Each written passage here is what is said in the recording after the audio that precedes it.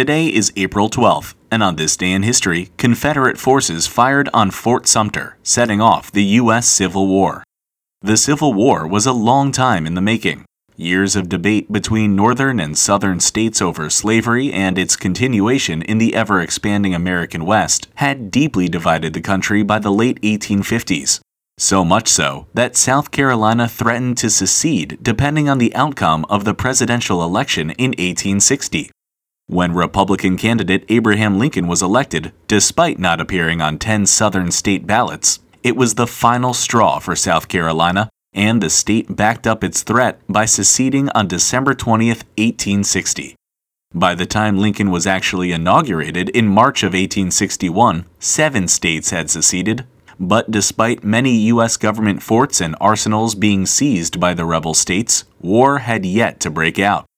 That was until April 12, 1861, when South Carolina cannons fired upon Fort Sumter in Charleston. The fort was still held by U.S. troops who had retreated from their positions within the town to avoid clashing with South Carolina militia, and the fort's position gave it control over Charleston's harbor. Demands for the fort's surrender were turned down before cannons along Charleston's shoreline opened fire, bombarding the fort for over 30 hours before the troops inside surrendered. Ironically, no soldiers on either side were hurt in the opening fight of America's bloodiest war, a war that would span 4 years and claim over 600,000 American lives. But all of that began on this day in history.